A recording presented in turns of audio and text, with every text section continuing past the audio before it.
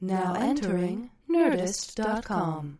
You made it weird, you made it weird, you made it weird, oh yeah. You made it weird, you made it weird, yes you did. You made it weird, oh yeah. You Made It Weird with Pete Holmes.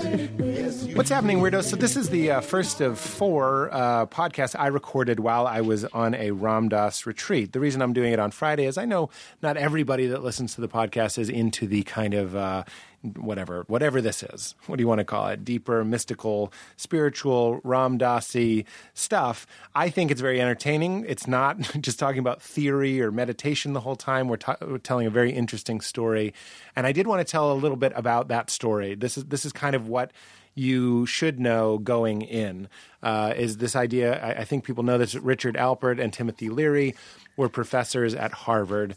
Then they took acid. There's a movie about this actually called Dying to Know, which Zach Leary was in. It's out now. It's wonderful. It's a great thing to watch if you're curious about who these people are. But this is my version of the story. Richard Alpert takes acid, kind of wakes up. He was this kind of successful, a little bit square guy, living it up, though. He has his own plane. He's got lots of sex. He's got lots of money. He's got lots of power. Takes acid, realizes that there's another dimension, is what he would say, another side to reality, and really kind of opens him up to that.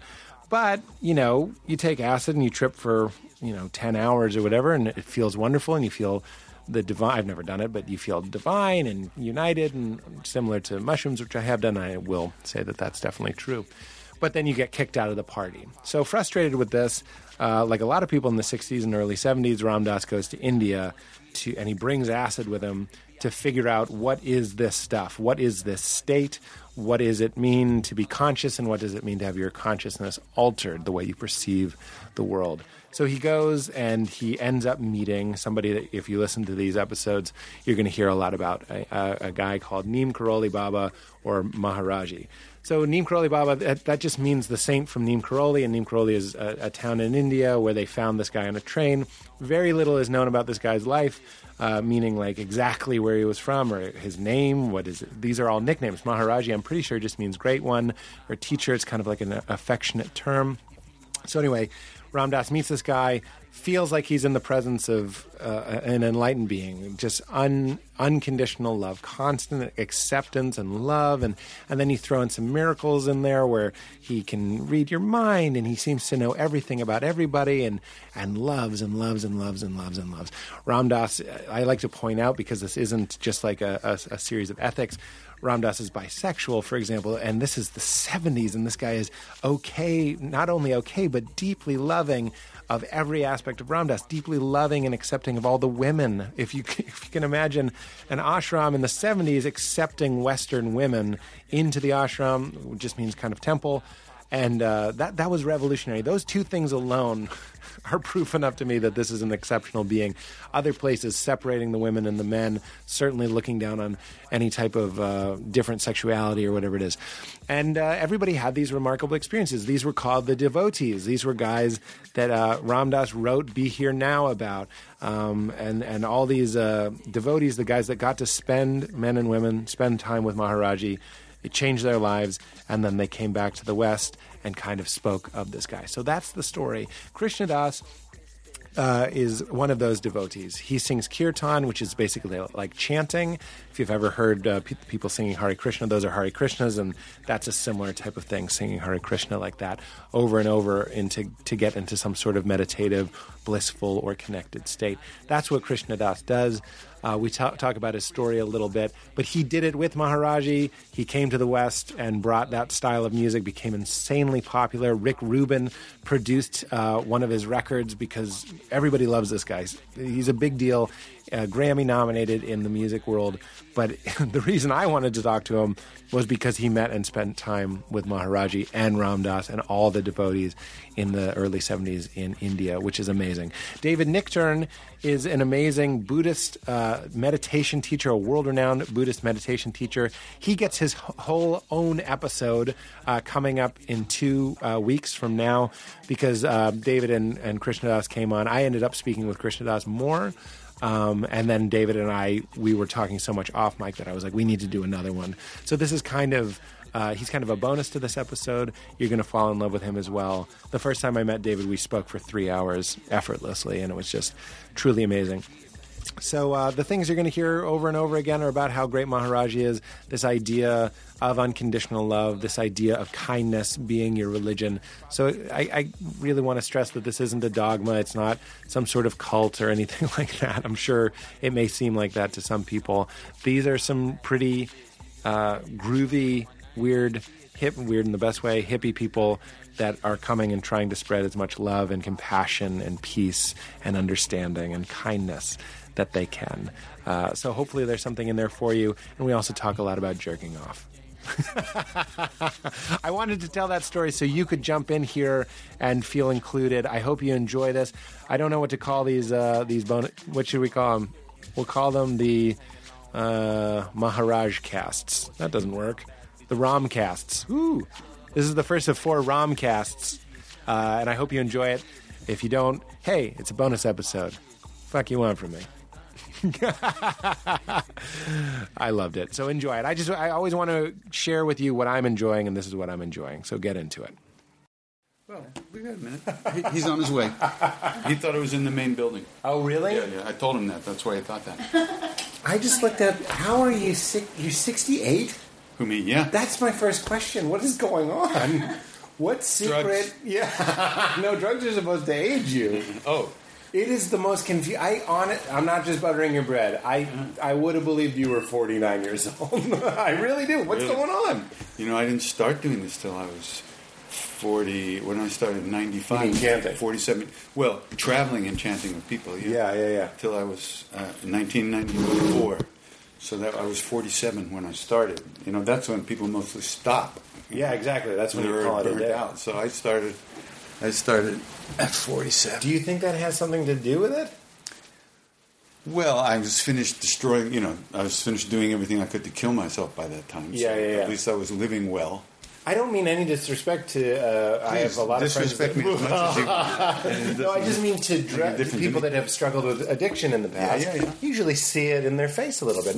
No disrespect. Well, I mean, cocaine has a certain preservative quality. It's like antifreeze in that way. It's like what they use it, that they put brains in. Yeah. I was the Barbasol. Yeah, I would with Barbasol.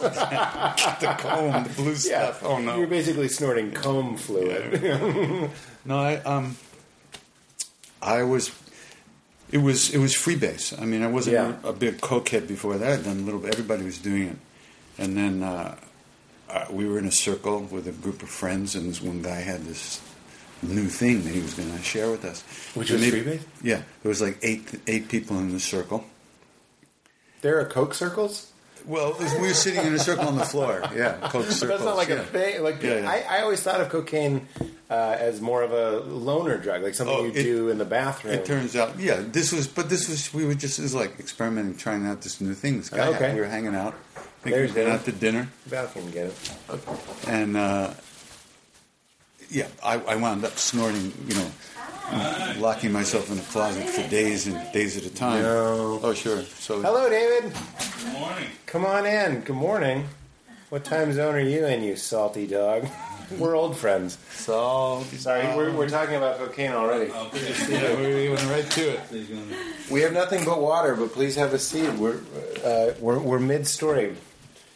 Yeah, so. Yeah, if you don't mind, we just start. We'll just have a nice chat. Is that good? I think this is good because one points that way Okay, and one good, points that good. way, and the levels look okay. All right. Yeah, all right. So you're Anyway, so this friend of ours, had this thing he told us about. I hadn't even heard about it, I don't think. And so it was about 7 or 8 of us sitting around in a circle, and he lit the propane torch and put the thing in, and he passed it to me. He took a hit and passed it to me. It looks very elusive. What I've seen in the movies, it's a it's- drug that you're like chasing it as it's coming off the foil, it's right? Amazing. Well, no, this was we had a special glass pipe, a glass water pipe, and then you just heat it with the propane torch, and then it vaporizes the coke, and you draw it through the water. It cools off the what do you call it? The vapor. Yeah. And then you just take a big hit. So he took one, then I took one, then it was going to go around. By the time the person next to me had finished their hit and was passing it, I was completely addicted. I Is that couldn't right? wait for that pipe to I get thought you were back. going to say you grabbed it. I would have, but Yeah. I knew the people too well. and they knew me too well. Yeah. They said, my friend said it was the quickest they'd ever seen anybody get addicted to anything. I was What- totally, What was the indication that you were addicted? I mean, I couldn't, I was just kept I- saying, I "Wow, was- this is the best." I was watching that pipe like this. I couldn't. Yeah. Wait. And then I went out very soon after that, and I started really smoking Yeah. for about 2 years. Well, the reason we got into this, David, is because both of you have a supernatural yogic power going on that neither of you look your age. I don't know if you've met my parents, but, but they, Was that your mother? Oh, did you fuck my mom? You salty? not today.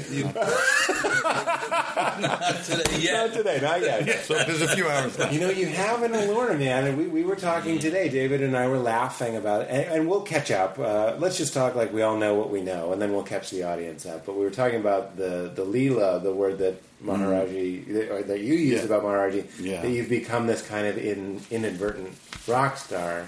Yeah. Because here you are on his terms. Isn't that what you said? You're kind of like, That you sort of at your early stage aspired towards that. My earlier life, yeah.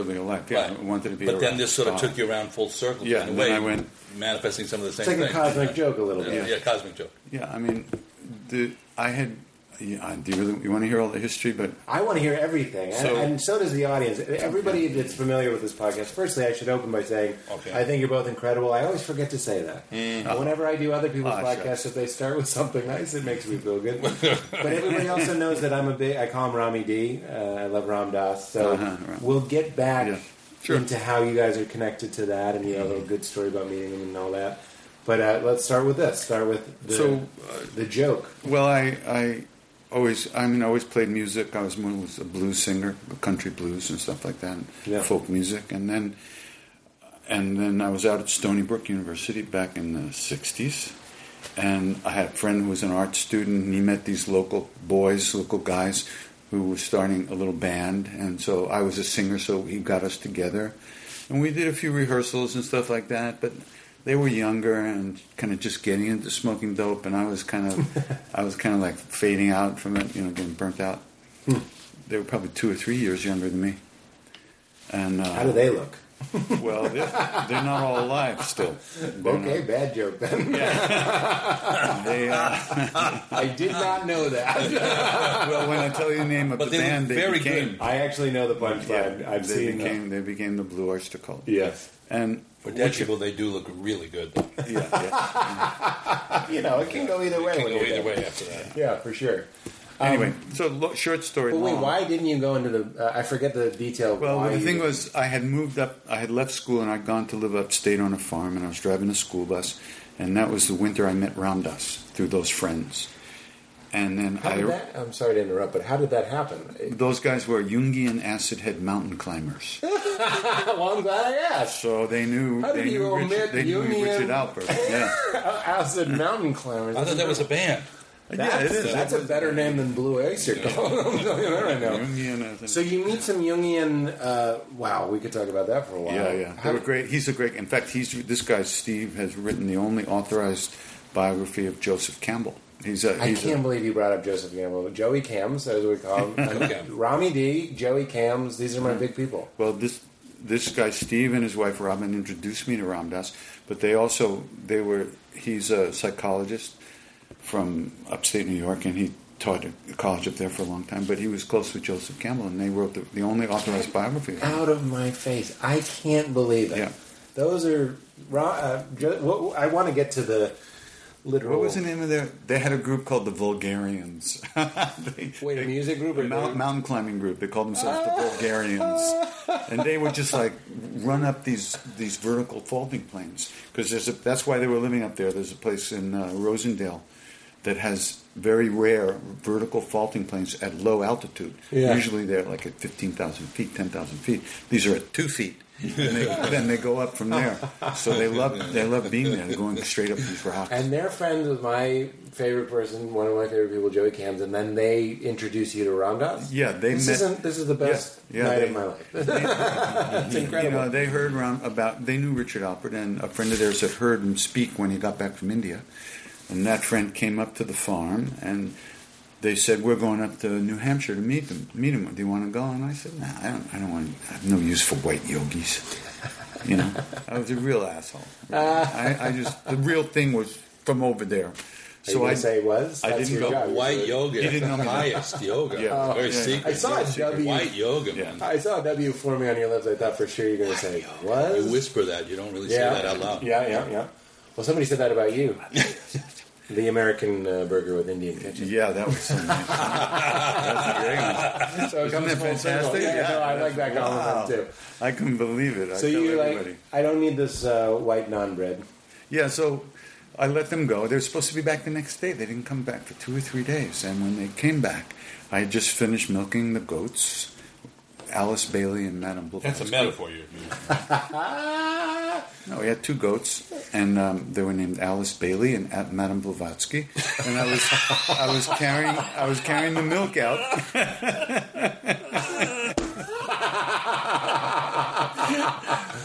You can't make this stuff up. Yeah, no. Why would you want to? It's And amazing. this old beat up Jaguar sedan that he drove came across the field, the road, pulled around to the parking lot, and he got out of the car and he turned around and he looked at me like that, and there was light shooting out of him.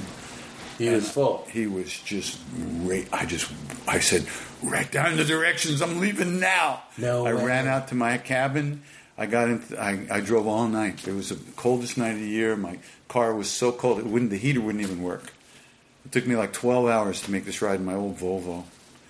And I pulled up there in the morning, and That's amazing. I feel like so many people want a story like that, where you see a face, and here you are, jumping ahead a little bit, and then you go on this journey, and you're having other exceptional experiences. But this one alone is pretty good.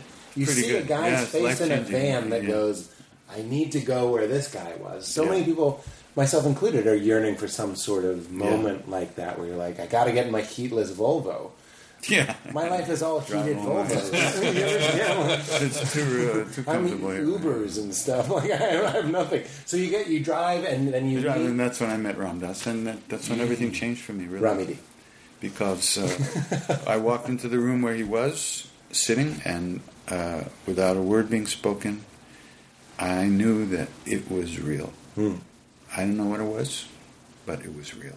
So That was mind-blowing. That was changing it. up until that point, you were just kind of hoping it was Books. real. Well, this is the mid-'60s, right? Yeah. So there's a few books about this stuff. There's in yoga. Why did you read them? Because I was into that stuff already since high school. Why? Because you suspected it was real. I suspect. I was hoping it was real. Had you taken LSD or something? No, but I had taken peyote at that point. Okay. By that time, Ram Dass, I was already finished with acid. Yeah. But the first drug I took between my junior and senior years of high school was peyote buttons. No way. And that was like, What is that like? it's like, they call it the flesh of Christ. That's what the Indians call it. No. The Native Americans in the peyote church, they call it the flesh of Christ, and it's part of their service. And Maharaji said, I don't know if you know this, but Maharaji said, the yogi medicine, which is acid, brings you into the room with Christ. Yeah. But you can't stay. We Yeah. were talking We were about that talking earlier about this that. morning. Yeah.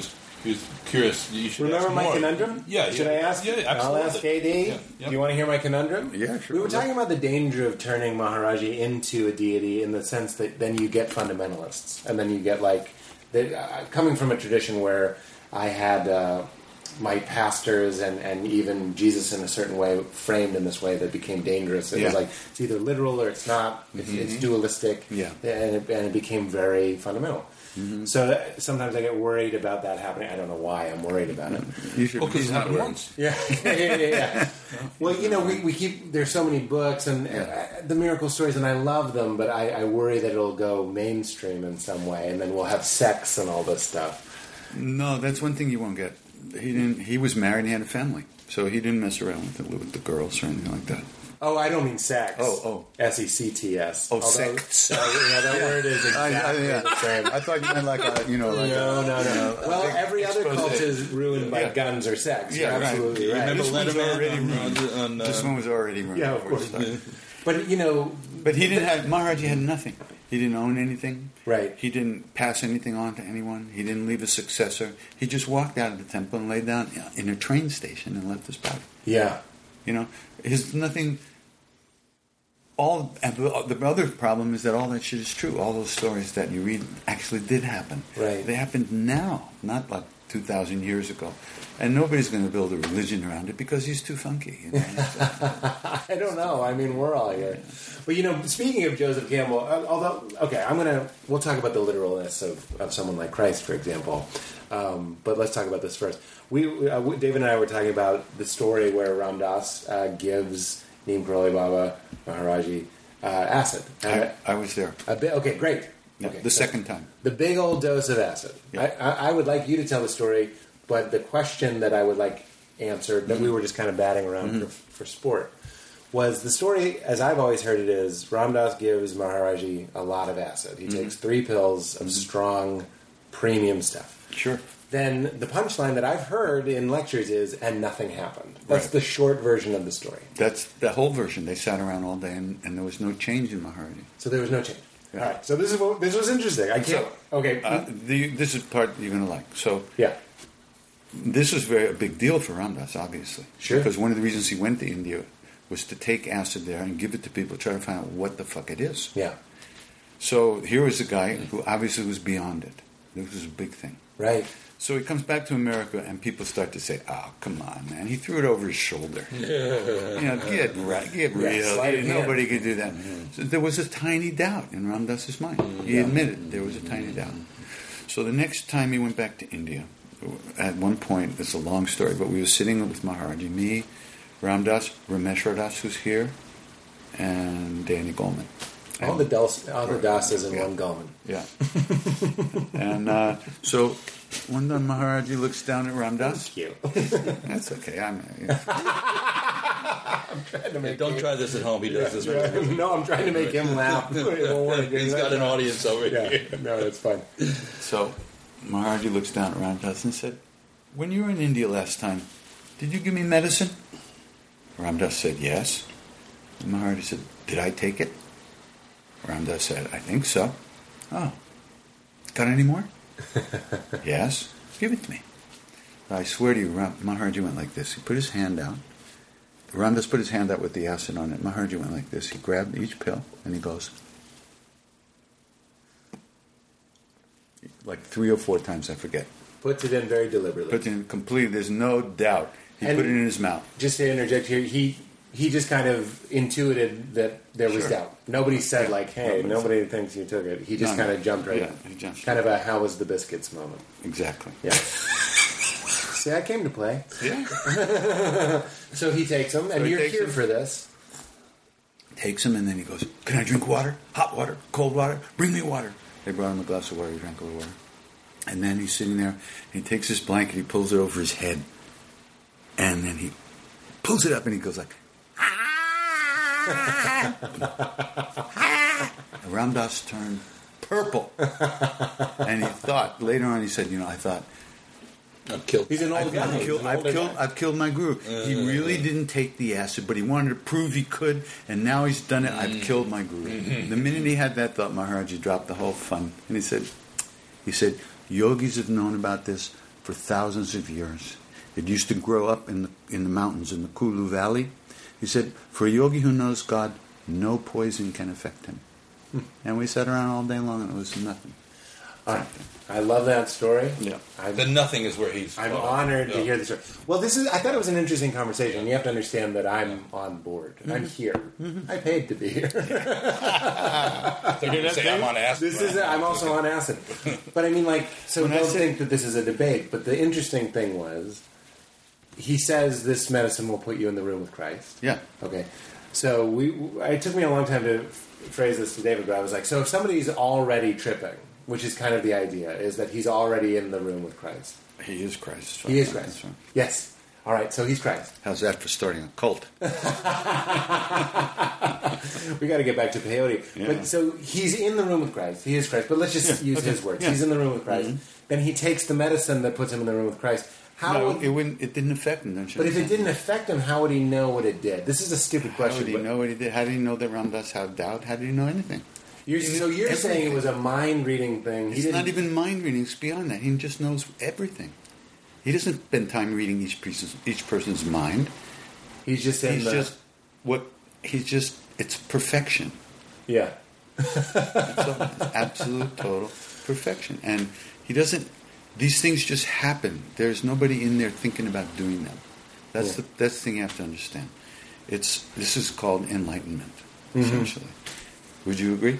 To some sense, at least some level of enlightenment. Well, we were talking about if somebody were drunk and then they took a shot of whiskey and it didn't change them, how would they be like, "This will get you fucked up"? You understand? Sure, that but it's not quandary? like that. In fact, Sorry, David. I totally cut you off. and he explained it. He said, from his point of view, all these things are poisons. They're all physical things, and so it just doesn't affect somebody who's rooted way beyond that kind of place. So these things happen all the time. He knew everything, and he showed you all the time in a way that only you knew that he was showing you that. Like, if I was Maharaji sitting here with you guys, we'd be having a plenty, and I would be showing you over the course of our hanging out together. You would see that I knew what you dreamt last night. I knew you jerked off and you shouldn't have done that. And I knew how much you ate and this, that. And then at the same time, I'd be showing you the same things about you. It just happens because he's perfect. And that's his job, is to help us out of our illusion. So the stories of this guy, Ram Dass tells stories as well about, like, this guy knows what I'm thinking and he knows my bad thoughts and stuff. That was a, without a doubt, sort of sensation.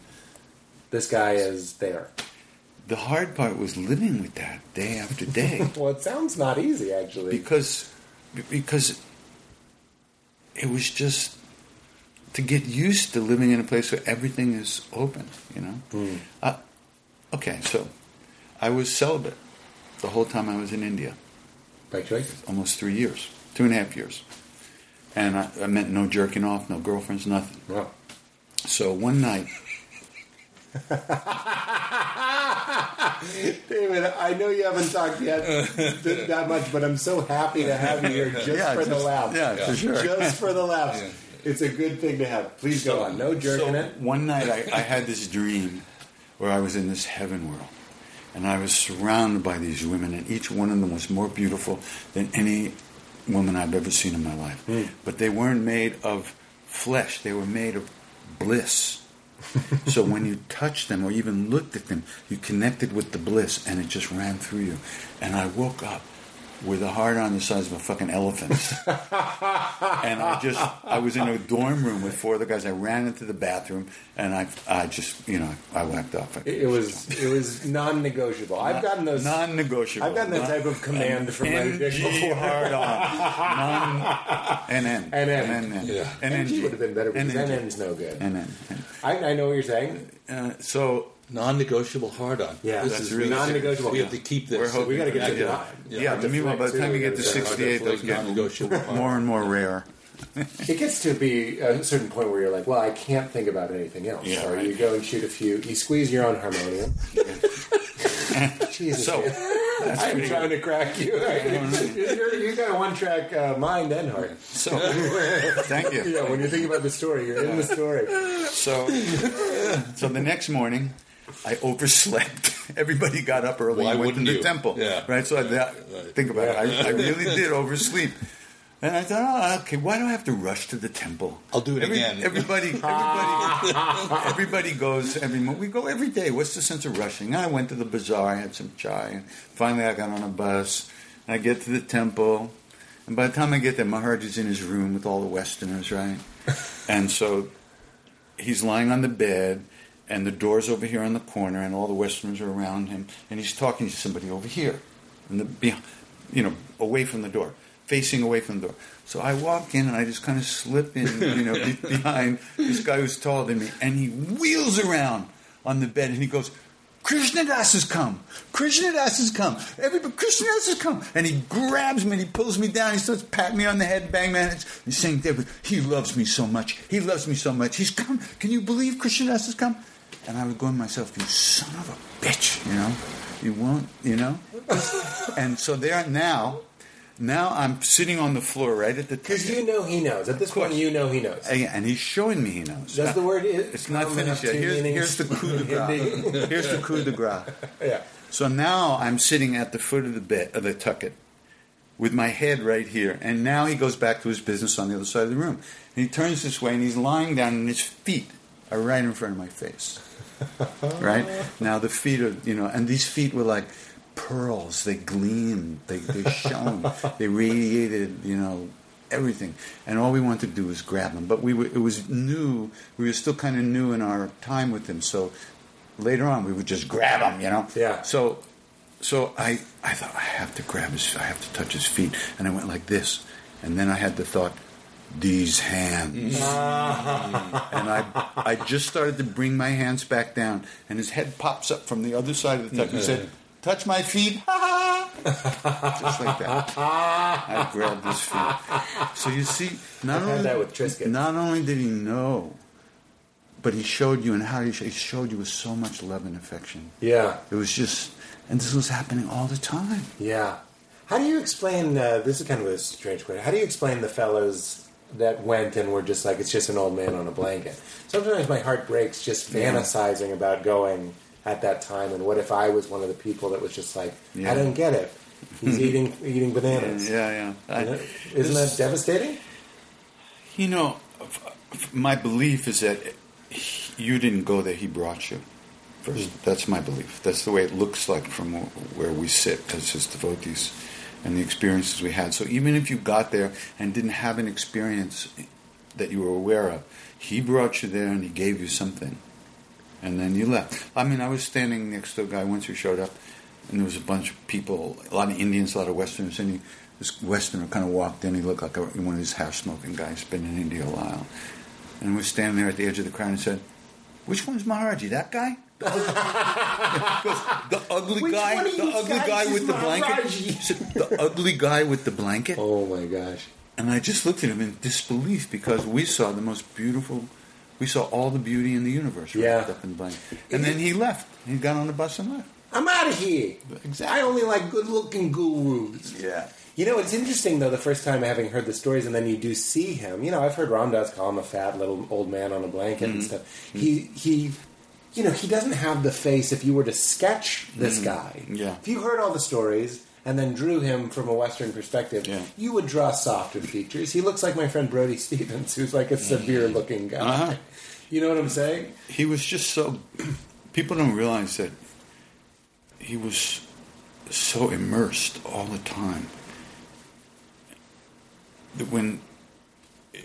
he was so detached from what was going on that when... There were just times his face would become like impassive. Not that it wasn't cold, or it was just, he was gone, you know, and then he'd come back and make everything soft. And Did you get the sense that sometimes I even look at Ram Dass and I'm like, is it tiring being so tuned in? Because I get tired of trying to keep myself in the present. So when I hear about these beings, I'm like, because you guys are both real dudes, and I think that's part of the fun appeal. You've got good senses of humor. You know, you don't shy away from a jerk-off story. And I like that. That makes me think, I'm like, oh, good, they have a release valve. I'll be leaving out half my life. You know? Yeah, that's your Old Testament right there. The old testicles right there. The Old Testicles. Yeah, well, there you go. But do you, like, even with Ram Dass, somebody we were talking about how Ram Dass has multiple sides to his personality. He's not just a gooball, always smiling and high-fiving babies. Yeah. So when I hear about somebody that's just constantly empty and present, it almost makes me go like, does he have a friend he can talk about farting with? You know what I'm saying? Barely. No, seriously. What do you mean? I think there's a tremendous loneliness that goes with that. Right? But aloneness, not loneliness. singularity. Well, because people love to gossip and people love to. I mean, you guys must have gossiped. I know you have your own guru. What was his name? Chogyam Trungpa Rinpoche. He was Tibetan. Yeah, there you go. I can't. And I would say in being him, there was a certain lack of somebody on his level to hang out with. Yeah, it's like being Elvis or something. There were other great and senior masters that, maybe there's a certain level of comparing notes with. But most of the time he's working with people. He's trying to communicate something to them that they kind of have an intuition about, a feeling about. He's trying to help them cultivate themselves, develop themselves. So any teacher or anybody who's got a very strong level of some kind of realization, there's a certain aloneness that goes with that. I have to think so. It's not just like, oh, great, it's all so nice. These students are gathering around me. But that comes back to the mirror principle, because I think one of the things that I didn't know Maharaji, so I know Maharaji only through KD. Yeah. And the others. Yeah. And the others, but really, he's the main reason that I'm with this group of people. Sure. The notion of emptiness in the Buddhist tradition is that, and what Katie was saying, is there's sort of not somebody there in the conventional point of view of personality. That's been sort of routed out. Mm-hmm. And so there's a certain kind of spaciousness to this person. And that space reflects like a mirror. So a lot of times people are seeing their own projections. We were talking about that a little bit. You were saying Ram Dass found someone that loved him unconditionally because that's what he was looking for? Or? Well, not everybody would express that. Katie's not saying that. He's saying something different than that. Yeah. He's saying, what would you say your main takeaway is from it? You don't say because he loved me unconditionally. You say because he knew everything. No. What would be the main? It's the love. There's no question about it. The love. The unconditional quality of love. Yeah, the sweetness, the absolute non-judging. In this, and the fact that he was non-judging when he did know everything about us and everything that we'll ever do or have ever done or ever thought of doing. There was everything was an open book. And the feeling of being with him was like, he's totally on top of this. He's so on top of this. There's no bottom to it. It's just the feeling is he's so completely at ease and in it and beyond it at the same time, and it's an astounding feeling. It was a sense, though, because I'm not judging you. Yeah. But you're not. No, of course you are. Of course I am. In a million ways. But what's the difference? Of course I know there is a difference. I'm just interested in how you. You're a personality seeing me as a personality. We're already off the board here. Sure. I'm looking at you to see. And he's there's no personality in. But that was something you felt. He certainly didn't sit around going. You feel it's an intuitive feeling. And what it feels like is that it's like when you're a kid and you got out to play. They let you out to play. It's like, we can do this. We're allowed. Yeah, we can be ourselves. We can love. We can be open and happy and free. And that's what being with someone like that makes you feel like. It lets you out of the prison that we're locked in day after day, moment after moment. But you have to it's probably a hard thing for people to understand how a silent being. He wasn't silent. He talked all the time. Okay. About everything. Except spiritual things. But that's the thing. It wasn't necessarily. We're used to people turning you on with words or even music. Like people can be very moved by what you guys do together. Yeah. But here's a guy who's throwing bananas and arguing or whatever he's doing, and you're like, this guy loves me completely. And he's just like,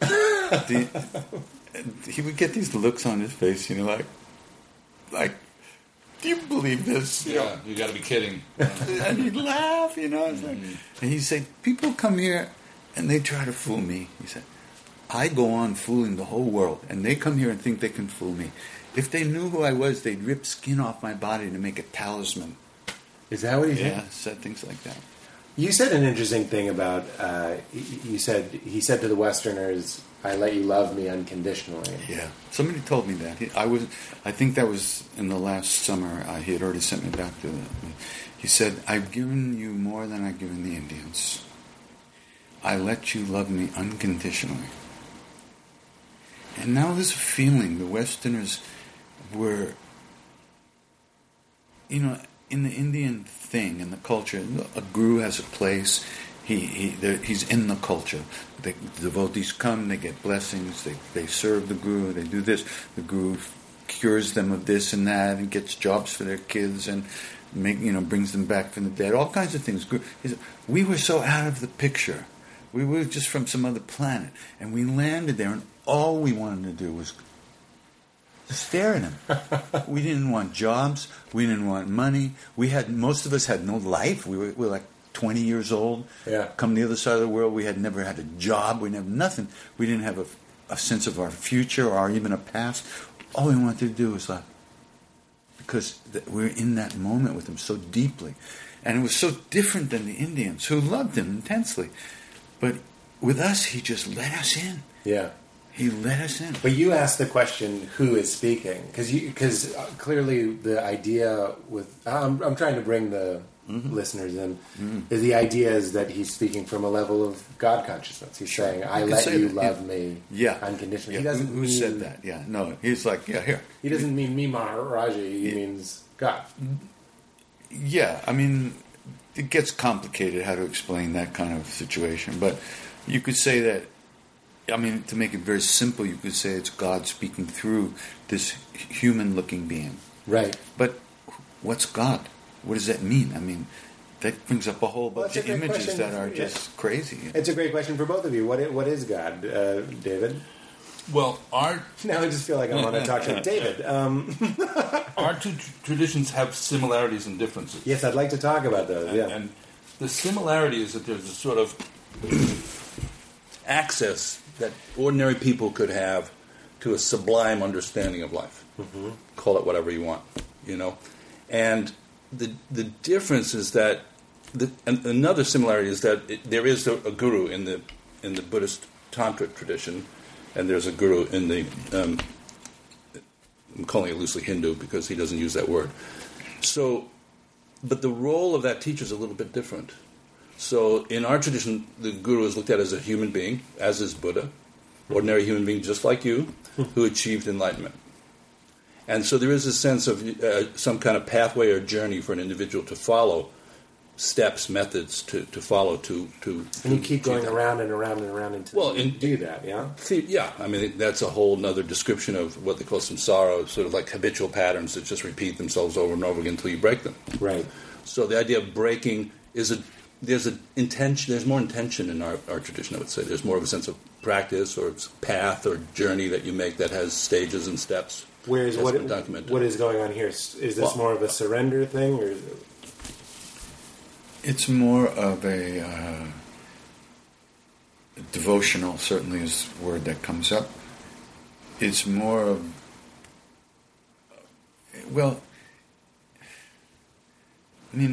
Maharaji's thing is a little different than other Hindu things in a way, because we believe that he's an enlightened being, free from all cultural restraints or identifications with this cult or that sect or that, and that we believe he's what they call a siddha, which is a being that has the ability to change you from the inside. And so by tuning ourselves to him, we're putting ourselves on the train tracks, to get run over by the train. But to do that, the actual ability to do that is not so different than the practices that in the Buddhist tradition, in David's tradition, especially the Tantric tradition. In that tradition, the first step is to align your heart and mind with the heart and mind of the Guru, is to merge. And the prayer is, merge my heart and mind with yours. And that's how you even know. That's when you get turned on to the right direction of which way you should be moving. And that saves you from all the egocentric and selfish ideas about this and that. Yeah, no, that part is what's similar, because only in the Buddhist Tantras would you even use the word guru. So if you're practicing, Theravadan Buddhism or Mahayana Buddhism, there's no concept of a guru at all. In fact, Buddha, if you in the classical thing, says, don't follow me that way. It says you figure it out for yourselves. I can give you method, I can give you a direction, but you have to work. What's going on there? Does he think that there? You say this a lot too. Is define what works for you? Is it really just like a strict what the things that? It's the last words he spoke before he died. What was that? He said, "Monks, seek your own salvation, find your own way. That's pretty. Be a lamp unto yourself." Yeah. This is the guy. He's pretty much the bottom line. So I use that as a bottom line, even if you have a guru. Yeah, Of course. Because it's still your projection of the guru. but yes, and you keep saying that too. That seems like another similarity for you guys. Yeah. Go ahead. I'm a little bit unusual, I think, even in my group, because I've really studied a lot of Buddhism. I've been with a lot of Buddhist teachers, and I even see Maharaji. These beings can carry many different lineages within them, and in one life or other they're manifesting this, and in another life they're manifesting that. Many of one of the greatest Buddhist teachers of the last generation, the 16th Karmapa, called Maharaji a Mahasiddha, a Siddha, which is, it means a completely perfect being. Oh, you said that earlier. And who has the ability to undelude you and show you how to undelude yourself. But also siddhis, which is what a siddha possesses, are powers. They're called supernormal in a sense. In other words, they're part of the big world, but they're not like the normal thing. So like what the story Ram Dass told about him sort of reading his mind, that would be a siddhi. Right. Yeah. We talked about cities, and we talked about letting go of them. Remember? Well, this is the important point is not grasping onto them doesn't mean that they don't happen. Not grasping onto anything. We had a very interesting... First of all, Valerie told me we talked for 3 hours. Did you know that? I did know it. Oh, you weren't as into it as I was. Wait, I wouldn't say that. I know. I'm only self-deprecating for fun. I was just aware of the time at the same time as I was deep. Well, you had watches and phones. I was, I was just living in the now. It's just something like this. Sure. But we had this amazing, effortless 3-hour conversation, and we were talking a lot about... And then what was this big thing? Yeah.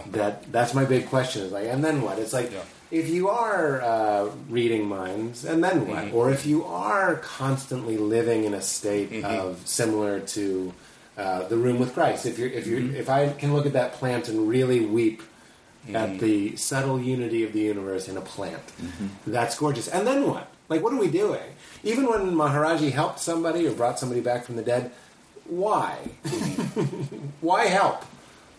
It's interesting, and many times he didn't. Yeah.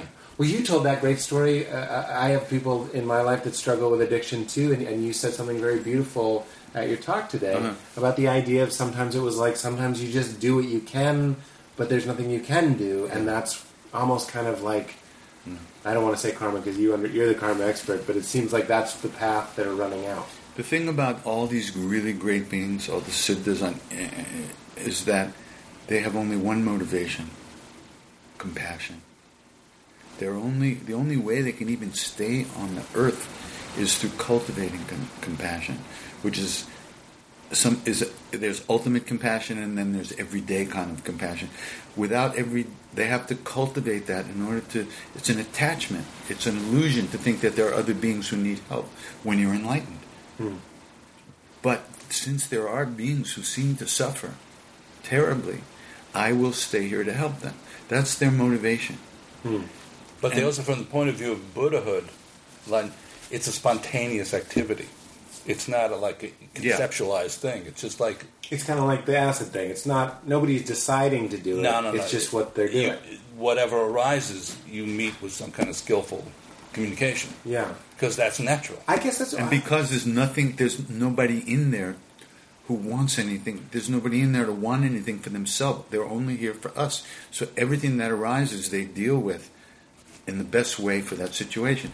Sometimes that means not healing somebody. Yeah. In the karmic flow of things. I've seen that happen with Maharaji. Where he was where he did not...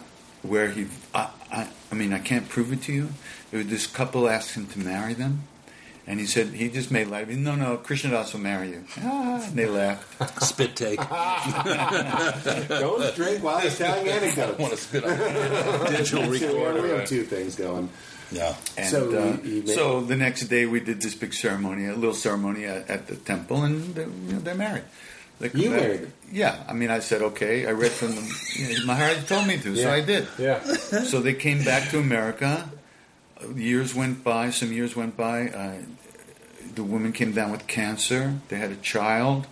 The guy came down with this very serious heart and lung ailment. Things got worse and worse. She died. The son died from an accidental overdose of heroin, and the father died, or in reverse order. The father died first, then the son, then the mother, within 1 year. Have you married anybody else since then? Never. Rolling Stone took the ad at the back of the magazine. Yeah, they took it out. All the comic books they had here.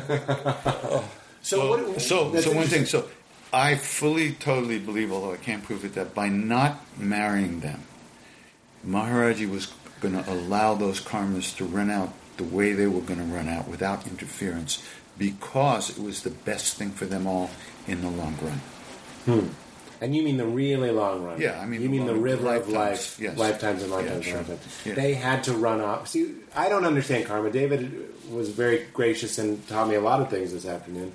One of them was about karma. When I have somebody in my life who seems like they're in a rut and their life just sucks, nothing terrible. They're not being terrorized, but they're just kind of unhappy people that are frumps. I often catch myself saying to myself, "Oh, they have not to judge it, but I'm going to judge it. They have a shitty karma," and that gives me some sort of comfort. Is that what's going on? Help me out. I mean, see, I was talking about this today in the workshop. These words actually mean something. You know, selfless service, karma, enlightenment. These actually mean something where they come from. Over here, they get bounced around and use them in different ways, which is not really what they mean. It's descriptive in English to some degree, but it's also very misleading. So, but you have somebody that gets married and then their husband dies and then their son dies. That woman has a... The three of them had some karmic predicament that they were all very much enmeshed together. And they all suffered terribly in relation to each other and separately, by themselves. It was heavy. Here's another little tidbit about that. So, before the three of them died, in fact, almost a year before the last one had died, this young Baba came over to visit from India, a sadhu, and he heard about Sudama, who was the husband, being so sick. So he said to me, "Let's go over there first thing in the morning." So he and I drove to Queens. And it took Sudama like a half an hour to get to the door. He's crawling on the floor because he can't breathe. Heart and lung transplant. He needed no oxygen was getting in. He finally gets to the door. He opens the door. We come in. We sit down. The Baba asked me to sing the Chalisa, the Hanuman Chalisa for him. And Sudama's mouthing the words, but he can't, make any sounds. So we stayed for a while, and then we went home. And Sudama called me that night, and he said that he felt like he had been feeling separated from Maharaji for 20 years at that point, or 15 years, 20 years, and he said he felt that everything came back to him, and the Maharaji come back to him, and he was so happy. And the next morning he was dead. Now Maharaji gave him the name Sudama. This is a name. The story with this name is exactly analogous to this story. Sudama was Krishna's boyhood friend. And they were hiding from a rainstorm in a tree. And they fell asleep. And Sudama woke up. And he was hungry, so he ate his lunch. And he was still hungry, so he ate Krishna's lunch. It's not a good idea to eat God's lunch without permission. I wouldn't eat your lunch. Yeah, well, I would.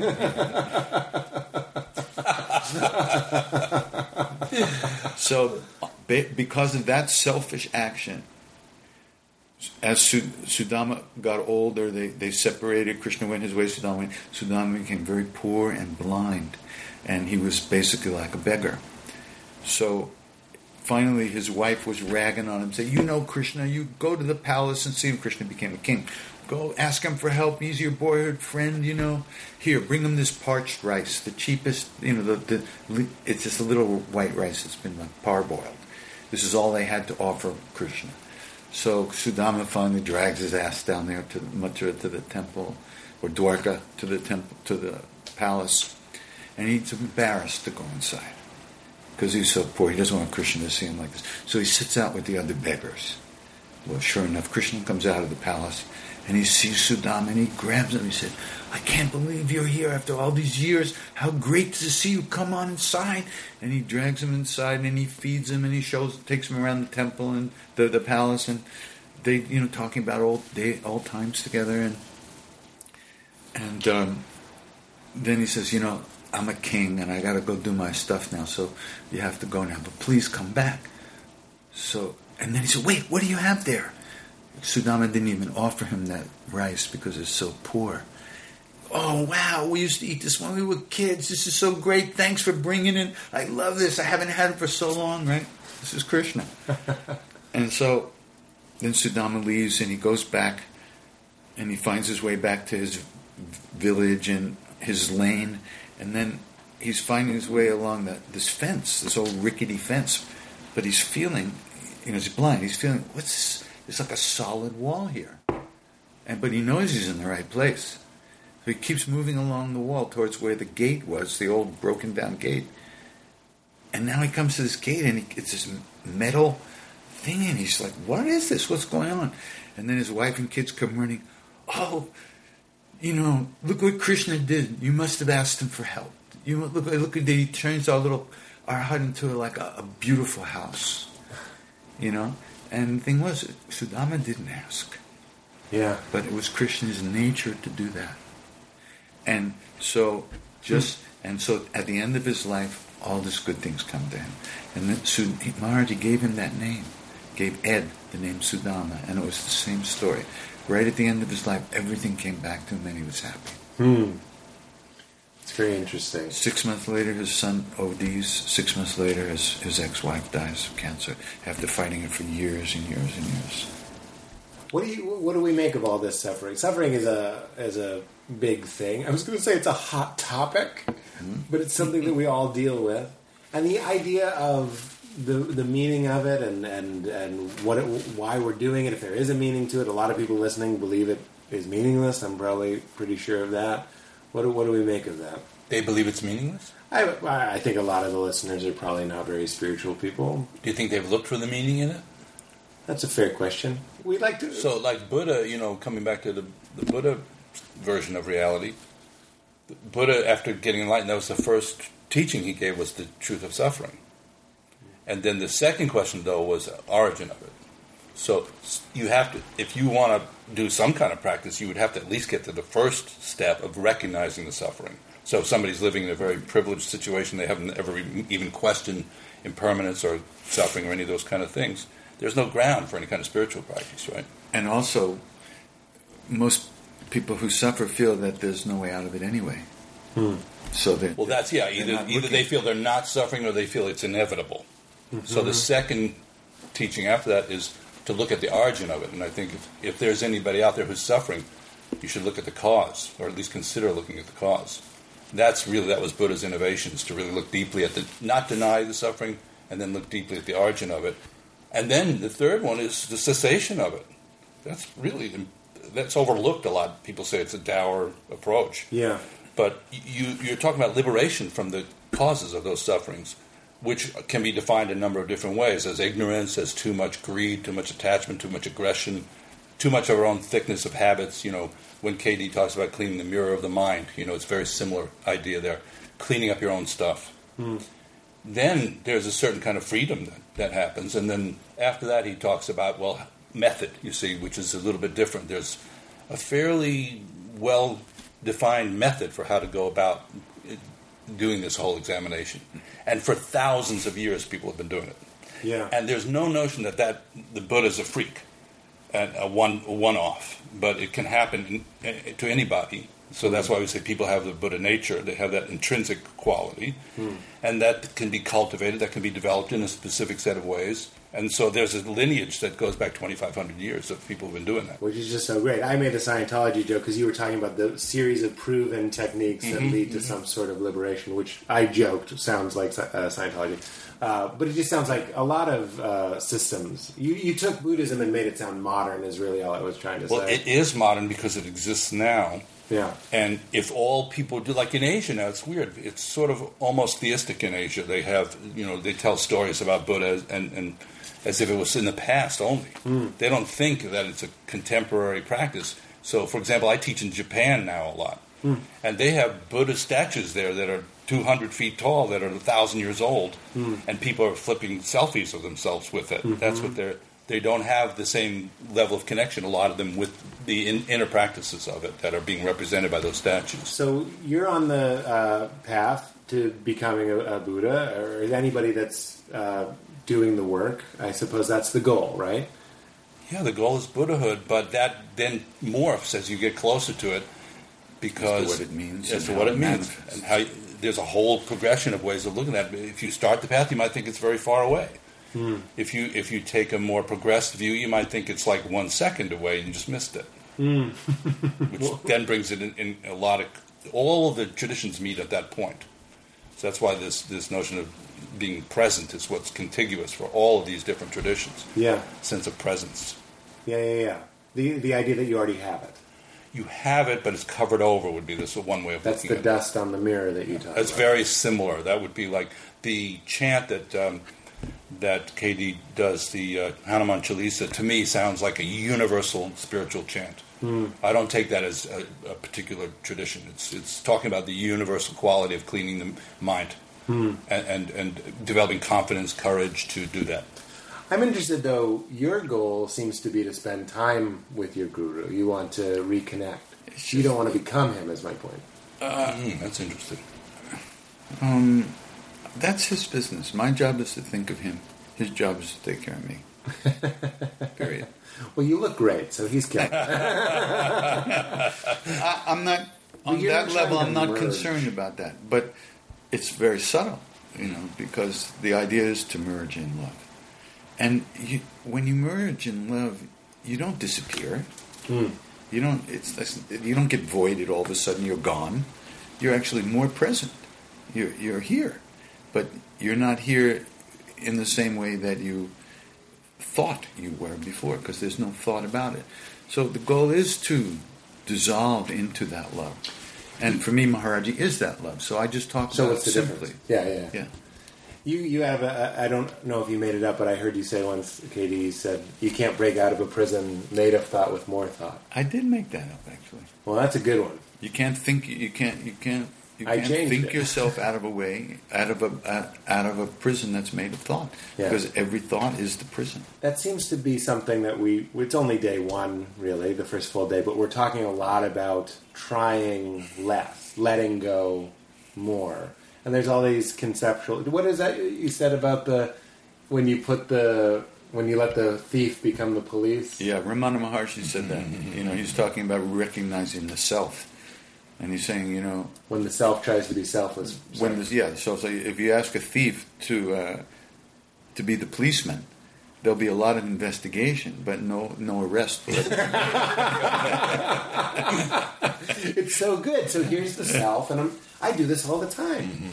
I was telling you, David, at lunch, I was like, I get off on thoughts. If I said to you, if I say what in this moment is lacking, I will feel present. It works for me. So like a thought will take me to a place.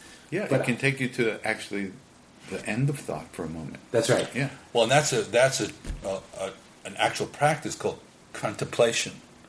It's directed thought.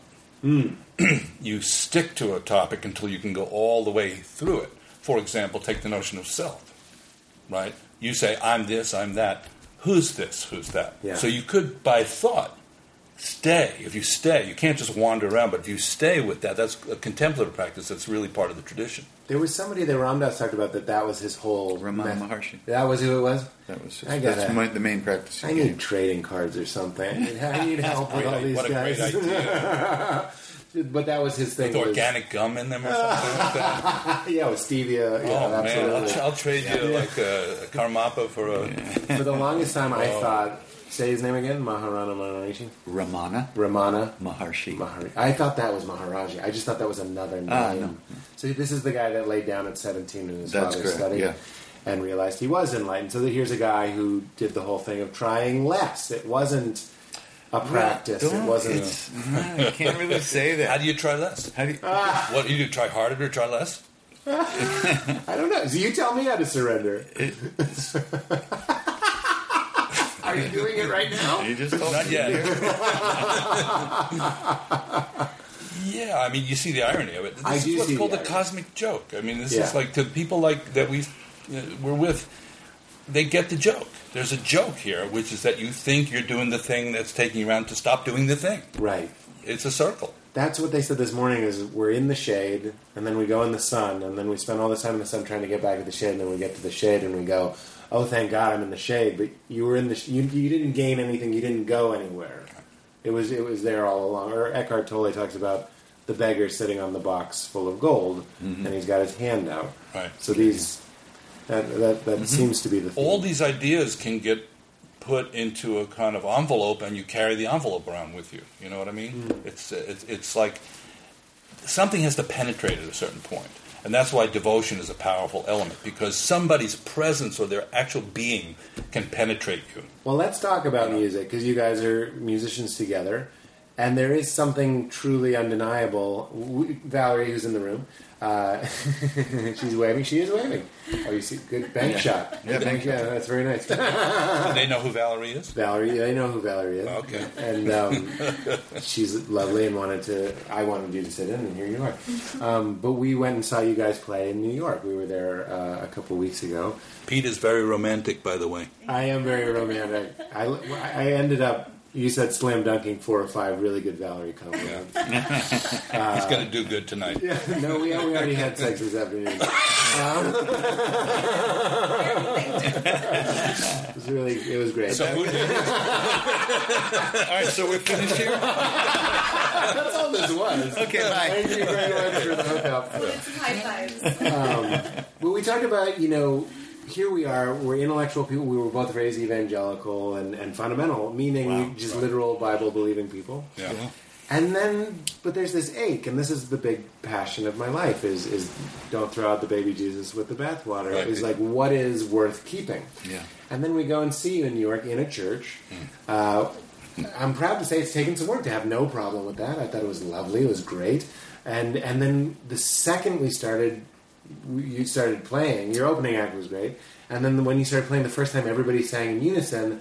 Both Valerie and I just wept for the entire time. I already told you this. What is going on? So here we have this transcendent thing. And don't ask me what are we transcending, because I don't know the answer to that. That's okay. But you could say. Yeah, here's this beautiful... So we're trying to get in touch with the spirit. We're trying to get in touch with the love that hung the stars. We're trying to get into the source, right? And then here comes music, this other ethereal, mysterious thing that my dad, who doesn't know any of this stuff, you play Amazing Grace for him and he'll cry, but didn't cry when, XYZ, other manly example. He's a real Irish tough person, Sure. Wow. but weeps at Amazing Grace. And I want my heart to be open, but it takes 300 or 500 people singing.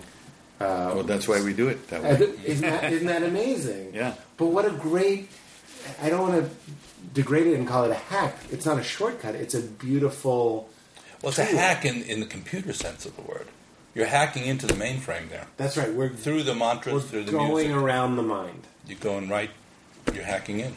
Because the mind wants to... The reason that they're in one of the things that I like about them being in Sanskrit, or I'm assuming they're in Sanskrit, Yeah, sure.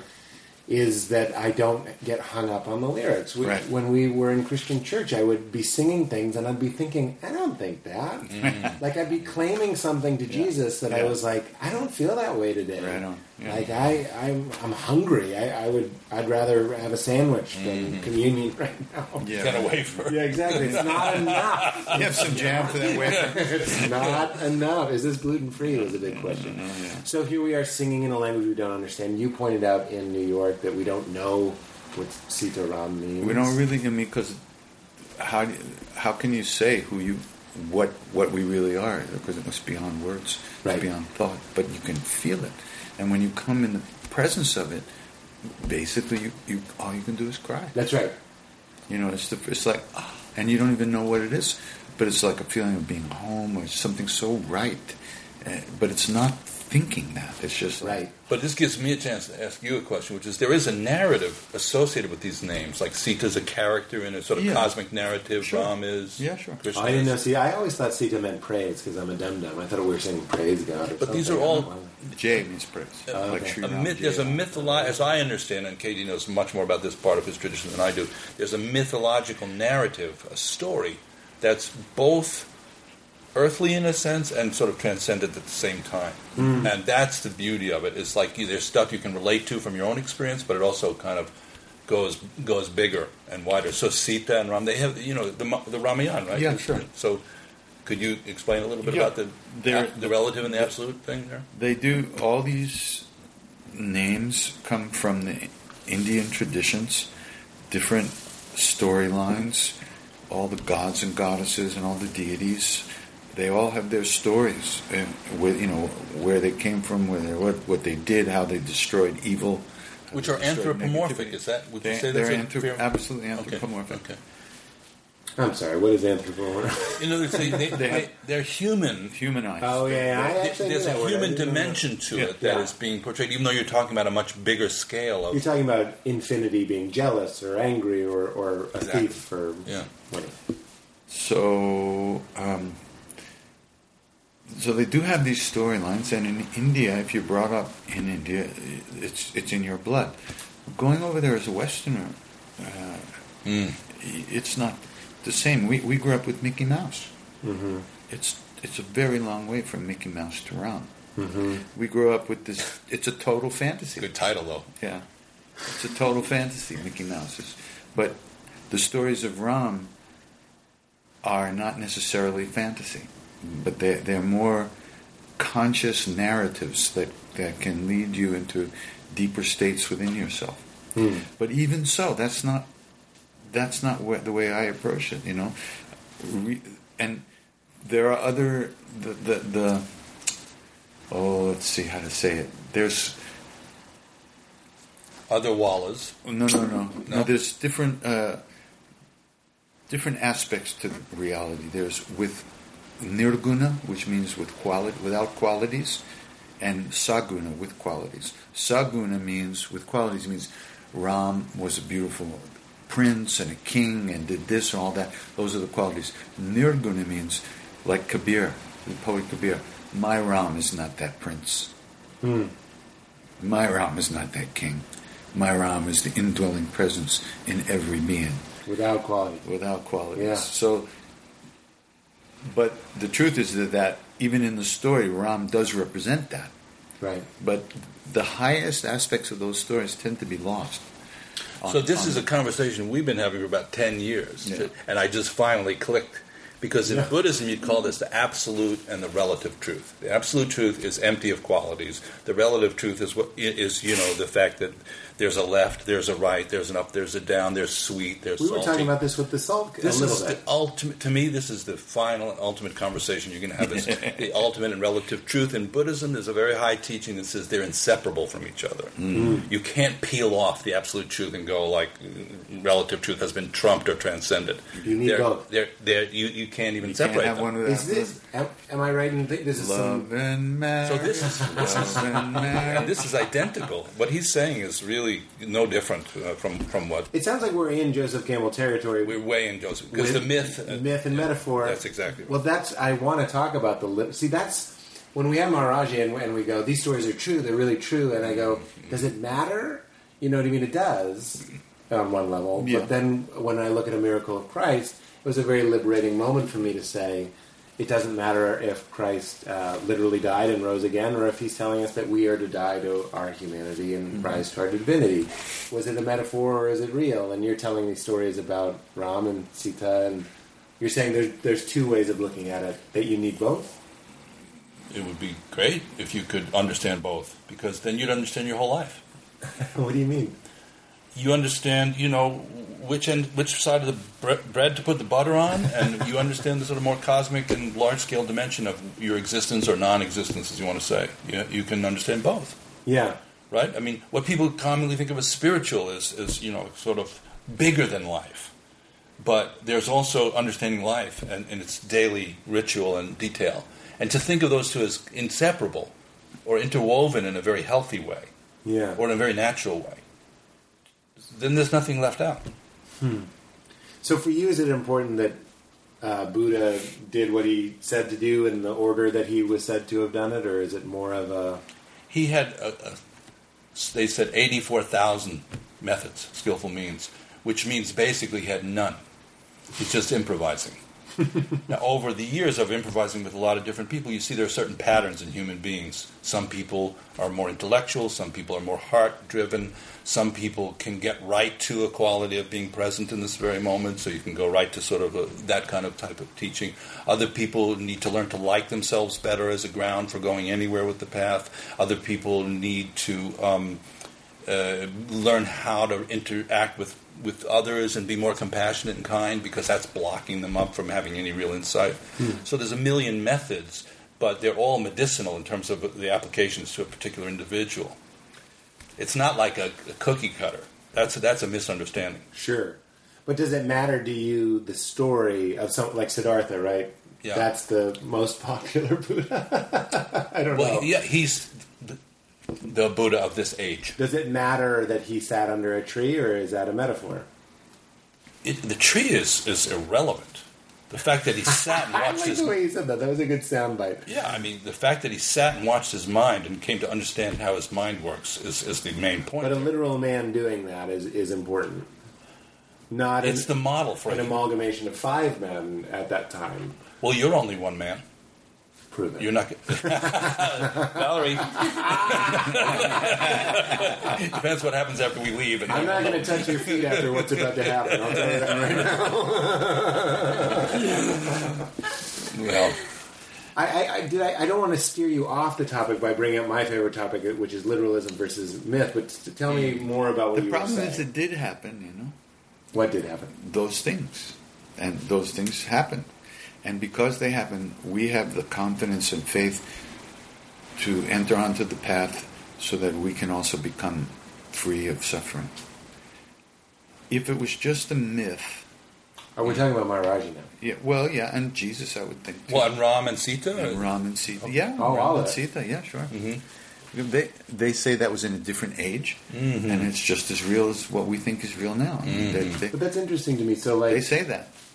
I think that's very. I love that. I wish I could say that about the New Testament. It would be a nice little. Listen, caveat. there's a great book. I forget what it is now. I read it. It was by a guy who grew up as a born again Christian, believing that if it's in the Bible, if God said it, that's the truth. Yeah. And he loved that so much that he became a scholar, a language scholar, and because he wanted to go deeper into it, But what happened was, he found out that less than 3% of what's in the New Testament now can actually be linguistically linked to the time of Christ. Mm-hmm. That doesn't mean, it could have been, somebody else could have copied it and made a mistake, and so now that looks different than the way they spoke it. 3%. Yeah. Well, you're looking at a 150 gap between the life of Christ and when the Gospels were written. Absolutely. And then forget how long it took for those writings to be documented. And That was the same gap from when Buddha lived to anything being written down was a couple hundred years. Is that right? It's all oral tradition for the first 200 years. Interesting. So it's telephone. Yeah, it's telephone. And we humans play telephone. I don't want to play telephone with God. but here you are. So how does that story end? 3%, and then what happened? So he just became a scholar of all languages, and he actually left the church, I believe. At least he left the Born Again. That's Pete Rollins. He says that the best way to be is like 30% in, towards the middle. You don't want to be in the middle. The people that go all the way to the middle have crises of faith and tend to leave. This is kind of what happened to me. I went to Israel to study the literacy of the Bible. It was very, very important to me. Because of hell. Yeah. They were telling me Have people you ever were going tried to to communicate with Christ directly? What a Buddhist thing to say. I mean, You I'm asking salty dog. seriously. Now I'm all about that. Absolutely. My heart is open. And you to can Christ. make a direct, get him on the phone. What's the song? Call him up. Call him up. Tell him what you want. Jesus on the main line. That was one of our favorite. Valerie and I were on our feet. You know, we stopped crying for one song.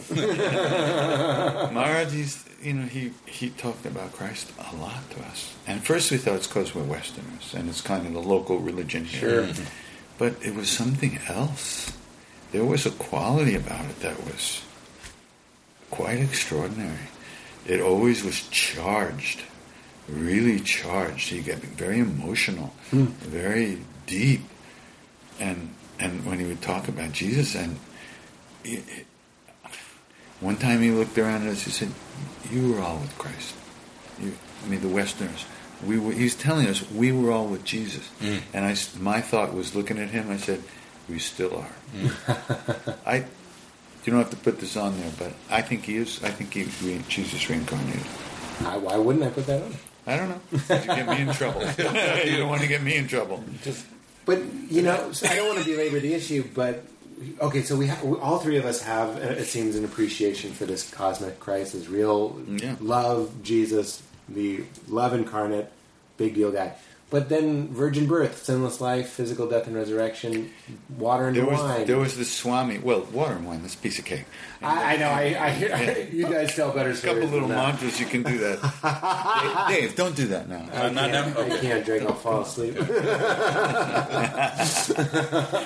But you guys do tell better, not better, but even more miraculous miracle stories from India. Yeah. But go on, sorry. What were you saying? I was with this really great Swami. He was one of the really great yogis of the last generation. His name was Shiva Bali Yogi.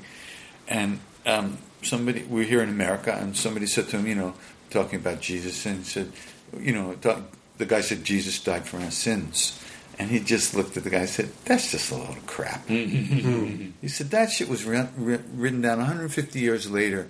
What do you think? If I say something today and it's written down 150 years later, how accurate it's going to be?" He said, they changed the story to fit what they wanted to do. To get some fear in there. Yeah, and also to get people to pay attention, to control people, buy real estate, and have the biggest thing going on in the world. And this is all the Council of Nicaea, and this is the corruption. So who are we talking about right now?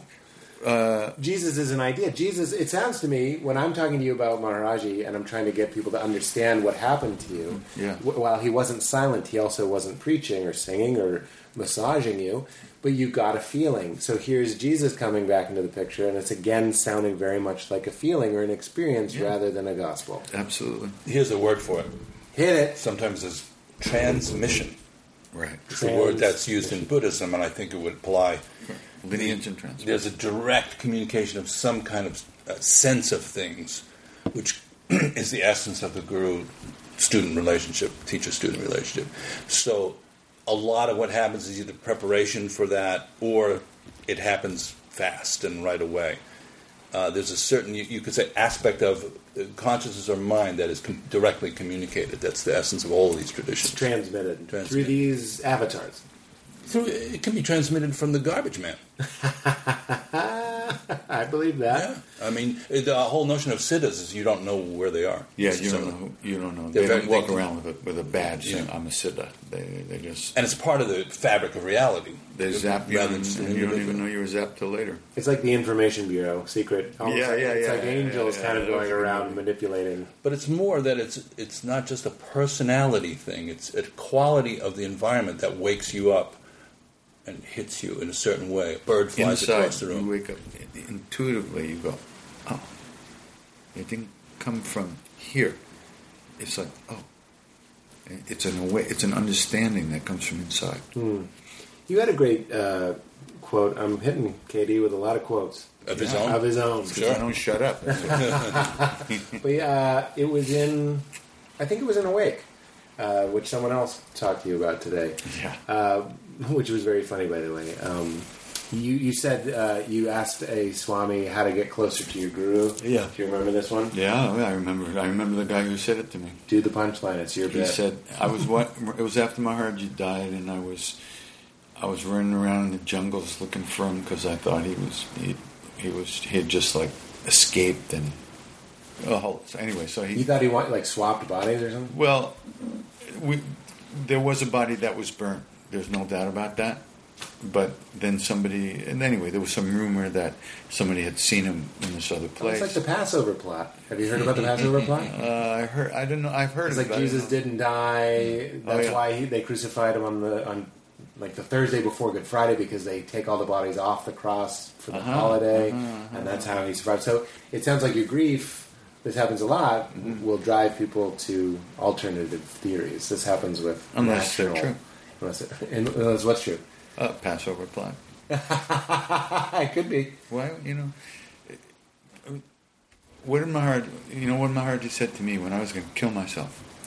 He said, "What are you going to do? Jump in the river?" And he laughed. It was like 6 inches deep, He laughed. He said, "You can't die. Worldly people don't die. Only Jesus died the real death." I mean, that got my attention. I was like, "What?" And he said, he never thought of himself. He gave his life for his people. He tried to die, but he became immortal. That's the way Maharaji talked about it. Yeah. He never thought of himself. So this is a very high state. It's not somebody working with his ego anymore. It's actually the thoughts of me no longer arise. They're gone. All those waves that started a million miles out on the ocean have been coming and coming and coming. The seas have come calm. There's no more waves. This is what Maharaji was saying about Jesus. And that's great. It's heavy. And it got him in trouble the first time, so you have to be mindful. That's now. Exactly what that's what Shiva Bala Yogi said. So the same guy said to him, will Jesus reincarnate? He said, of course, he's reincarnated already many times. You think he's going to come back looking the same way? And the assholes went after him the first time, they go after him again. No, he's not stupid. See, some people actually know what's going on. Yeah, it's extraordinary. I mean, and we've been around a lot of these beings that kind of really know. They don't always say, but they know, and in interacting with them. The way they answer certain questions or the way they say certain things, you get, oh, that's what that means, or really, that's what happened. You kind of pops out at you. The way Maharaji talked about Jesus, it was the way he would talk about a yogi in India, a real yogi, a siddha, an enlightened being, a bodhisattva. There's also the notion of conceptual mind and non-conceptual. Right, so conceptual mind puts frames around things and makes things familiar, develops a narrative. In Buddhism, there's a complete, elaborate description of how that process unfolds, very detailed.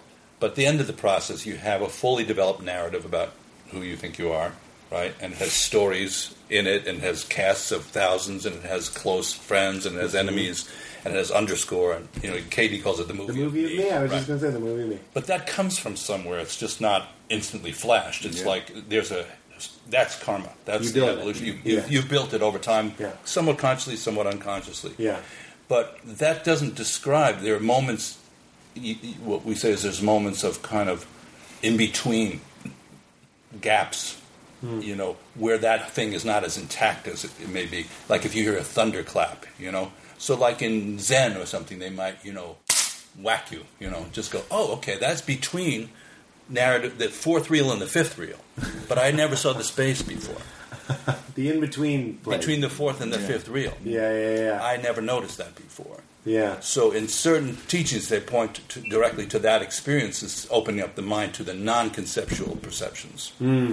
that are not framed in thoughts. And Transrational is one of my favorite words. Transrational? Yeah. Is that a Joe Cam word? That is a Joey Cams. Joey Yeah, Cams. you made it even more casual. Joe Cams. You bring in the Joe Cam, right? The idea, I wouldn't call it an epiphany, but recently I was thinking about why we call it the heart. We have the head, and then we have the heart, and the heart is this thing that's not thinking at all. It just does. It feels, though. It feels. It feels, and it pumps, and I was like, oh my God, that's why we're always calling about thinking from the head and the heart, and that sort of experiencing something from the heart. Well, and I would say about KD is that his gift to the world is a gateway that there's a natural portal that opens up in him when he sings. It's so deeply resonant to what exactly we're talking about that it goes right to your heart. It doesn't. That's right. You don't. And I think that's why you had a meltdown there, and you feel and that. Any knucklehead can get it. Any knucklehead can say feel that. it. There's a knucklehead doing it. But that's something that, going back to my father, I was like, this gets right to. My dad's not a knucklehead any more than I'm a knucklehead. Sure. But I'll just. We keep mean to it myself. in a kind way. That's what I'm saying. Right, yeah. I'm from Boston. Right. Everyone's We're a all knuckleheads. You know. But that's that wonderful hack. But finish your punchline, which is, how do I get closer to my guru? Because that's... Oh, so he just said your guru is looking out of your eyes right now. Yeah. And So I didn't want to hear that, of course, because I was looking for that body. But it was still, that's something I've remembered all these years. Well, I've been thinking about that lately. Let's say I'll meditate or sing kirtan or something. I'll think, this is just a thought experiment. I feel like he's your guy, so I don't want to blaspheme your guy. But I'm like, no, it's not. Nothing makes him happier. It's not even blasphemous. It's like, I want to meditate. I'm like, Christ wants to meditate, or Maharaji wants to meditate. You know, understand if they're in the awareness that makes up me, it's like we're meditating. Does that make sense? You are that makes a lot of sense. Well, together. Yeah. We're all doing it. Great way to go about it. They're already living in that meditative state. So all you have to do is kind of tune to that. Right. When you say you're meditating with them, you may not. That's, I guess, taking a lot for granted, but you could think of it that way. There's actually practices in Buddhism where you imagine your guru is sitting on top of your head meditating with you. Yeah. Yeah. But you're following his or her example, not the other way around. Right. But it's I'm doing it the more narcissist way, where I'm like, I'll tell Jesus when to meditate. That could become a problem. Well, it's hot, and you've given me 90 minutes, which is amazing. We always ask a couple questions. We could talk for 5 hours just recapping our thing. But in interest of your time, there's a couple questions we always ask. One of them I think you'll enjoy as friends is, can you think of one of the hardest times you've ever laughed in your life? Hardest times I've ever. Some of them have been together. I was hoping so. We've hit the ground sometimes, and let's think. Mrs. Goldberg watching NFL and talking about like Bardo states of after-death experiences in the commercials. Yeah. At one point, I just looked over and said, like, who do you do this with? You know, that you share both of those interests with. So, and you know, there's a release of recognizing that. You know, this is not a somber situation. This is a joyful situation. I like that very much. You told me that Bardo thing during the football commercial break. I think that's amazing. Then we go right back to the game. Yeah, back to the game. The game's equally important. Talking about relative and absolute, the game is important. Of course. Yeah. What happens when we die? We'll let you know. That's great. Did you just make that up? Because you must have gotten that question before. No, that's a perfect nobody response. was silly enough to ask me. But we I'll be that dumb guy. We don't die. What do you mean? You'll die, he'll die, and I'll die. You'll die, he'll die. What'll happen to me will happen to me when I die, and what'll happen to you will happen to you when you die. So It's not a group effort. You don't think it's the same for everybody? Absolutely not. No. You think it's a... Is living the same It's for as everybody? different as everybody's life is different from everybody's life. So... I mean, there's a basic some leaving basics, the body behind, but what happens at that point, I think, is very individual, according to the teachings that you hear about it. Like the Book of the Dead, that's the Bardo stuff, and this is part of the practice is to not, we were talking about this earlier, is to not freak out when you die, and that's some people think that LSD is a preparation for that, or meditation, or whatever it could be, is so when you leave your body, and we were saying things are less structured, you don't panic and get sent back or something. Well, you're probably going to be sent back. You ever see that movie? What is it? Your Life? With Albert Brooks? Yeah. What's it called? Defending Your Life. Defending Your Life. Oh, yeah, Albert Brooks. Yeah, that was great. Great funny movie, yeah. take on this, what we're talking about. Yeah. Great movie. But you guys are reincarnation fellows. As we talked about today, it's a sort of more elaborate topic, just like karma's more elaborate. Oh, you have bad karma because you're thick. You know, I'm it's not reading like that. a really good book about karma. Robert Swoboda wrote this. He wrote a series of 3 books called Agora. The first one is about his guru and these great wild sadhus.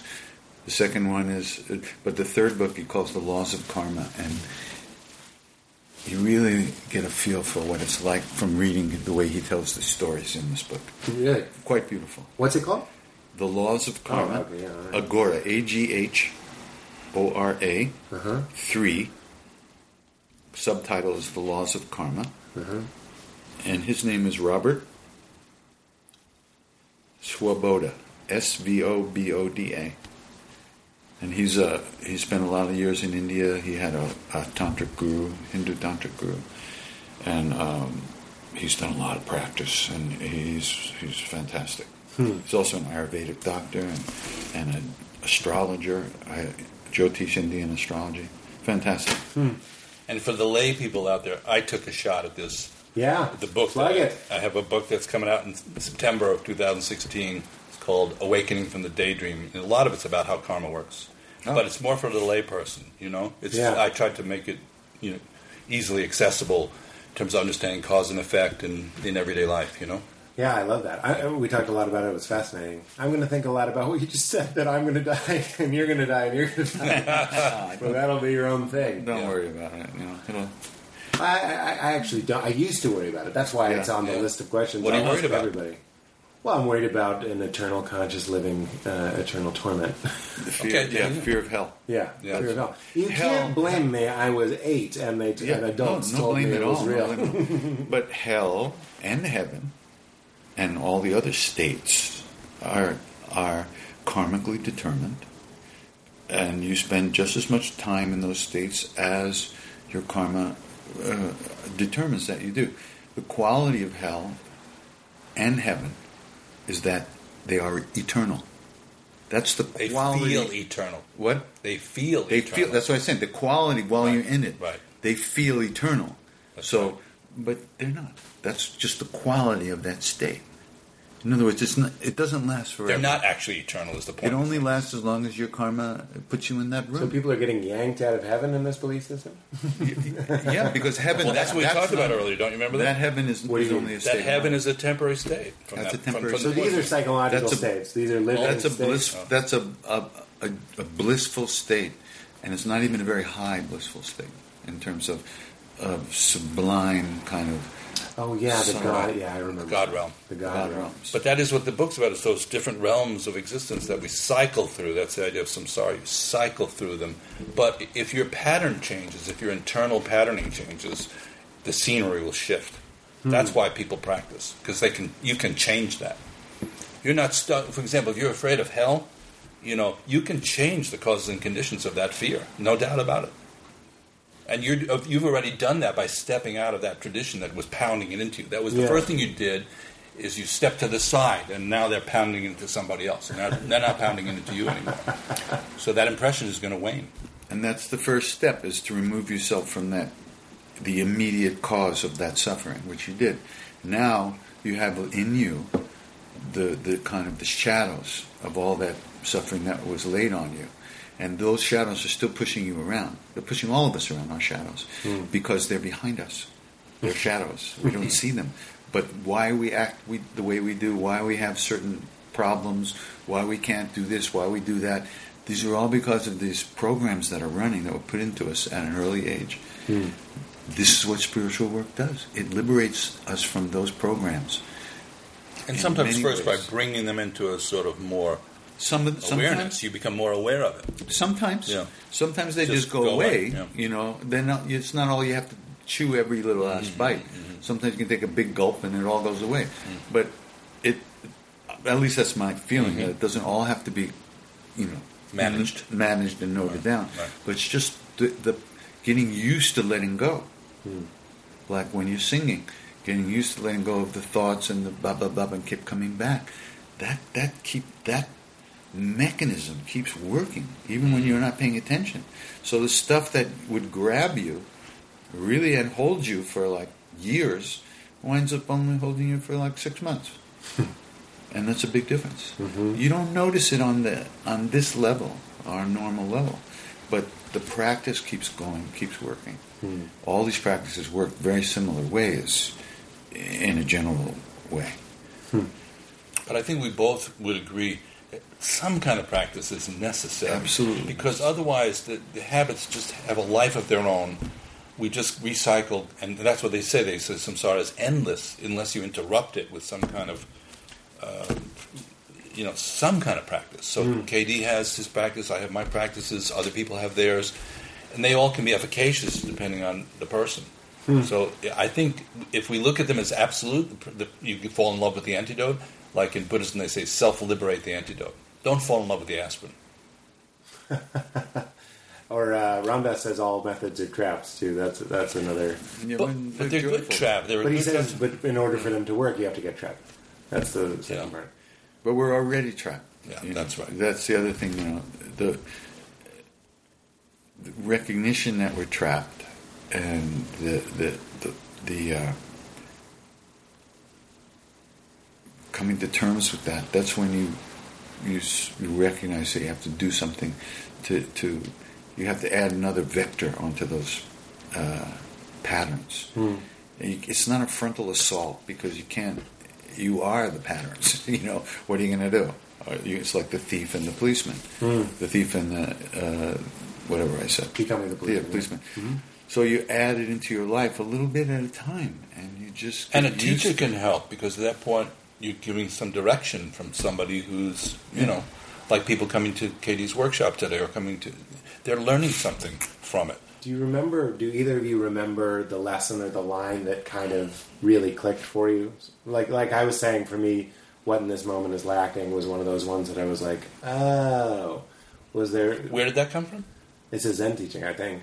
What in this moment is lacking? You heard that question and it kind of rippled through you? Yeah, and that was the one where I was like, I say that to myself. It's a reminder on my phone.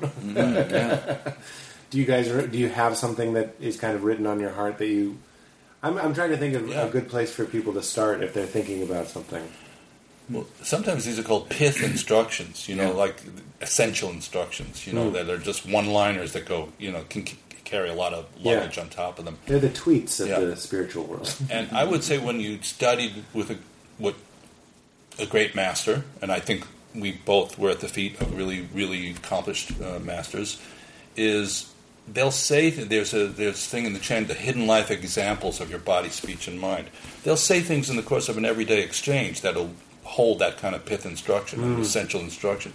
So, so I'll just share one. Like in this one, I thought was it was situational. I was having a hard time at a certain point. I talked to Trungpa Rinpoche, and he gave me this advice. And he said, when things are going badly, don't panic, and when things are going well, don't relax. That to me is a pith instruction because we tend to deal with elation and depression and riding that out forever. So he's saying counteract that and find some kind of equilibrium. So when the trip goes down, don't freak out. Hold your awareness, and when it starts feeling like you're in a really great place, don't give in to that kind of giddy bliss. Stay tight. So. I can think of a lot of other ones. Does that make sense to you? Before I even met Maharaji, Ram Dass and a group of us were spending the winter up in Lama Foundation, winter of '69. And we heard that there was this artist from New York who lived down the mountain named Herman, who had been to India and taught meditation. Herman's Hermits? Herman Hermit. No, Herman the Hermit.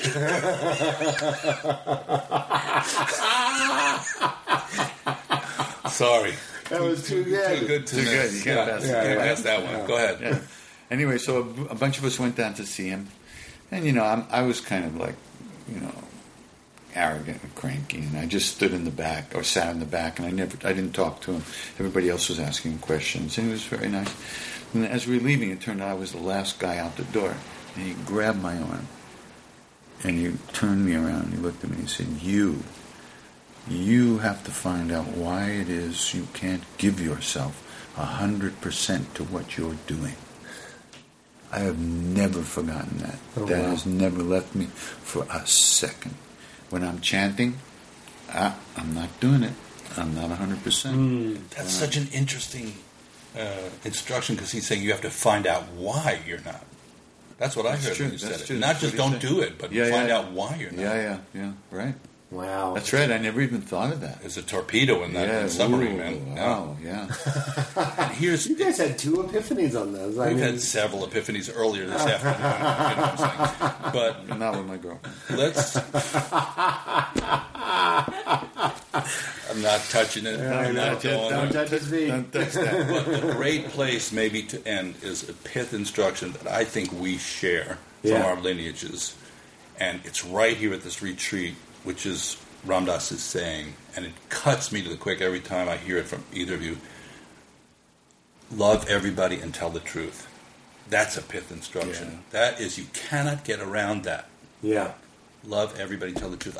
Since I heard that like a year ago, 2 years ago, I completely said, I've got to use that as a gold standard. That's a gold standard. And from my own lineage, my teacher's teacher brought his main student close to him, whispered in his ear, said, I'm going to give you the highest teaching. This is Dilgo Khyentse Rinpoche, a very famous Tibetan Buddhist master. I'm going to give you my highest teacher. Come over this afternoon. And he pulled him over and whispered in his ear, be kind to everyone. That's it. Highest teaching. Be kind to everyone. Be kind to everyone.